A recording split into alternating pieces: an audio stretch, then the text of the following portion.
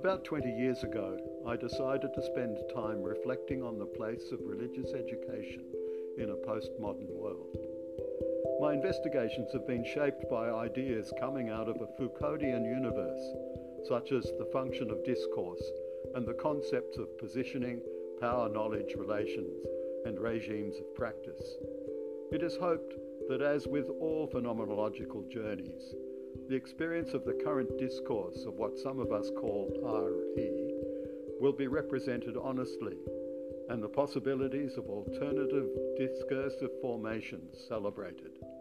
This is the age of enlightenment, as I hope to experience it.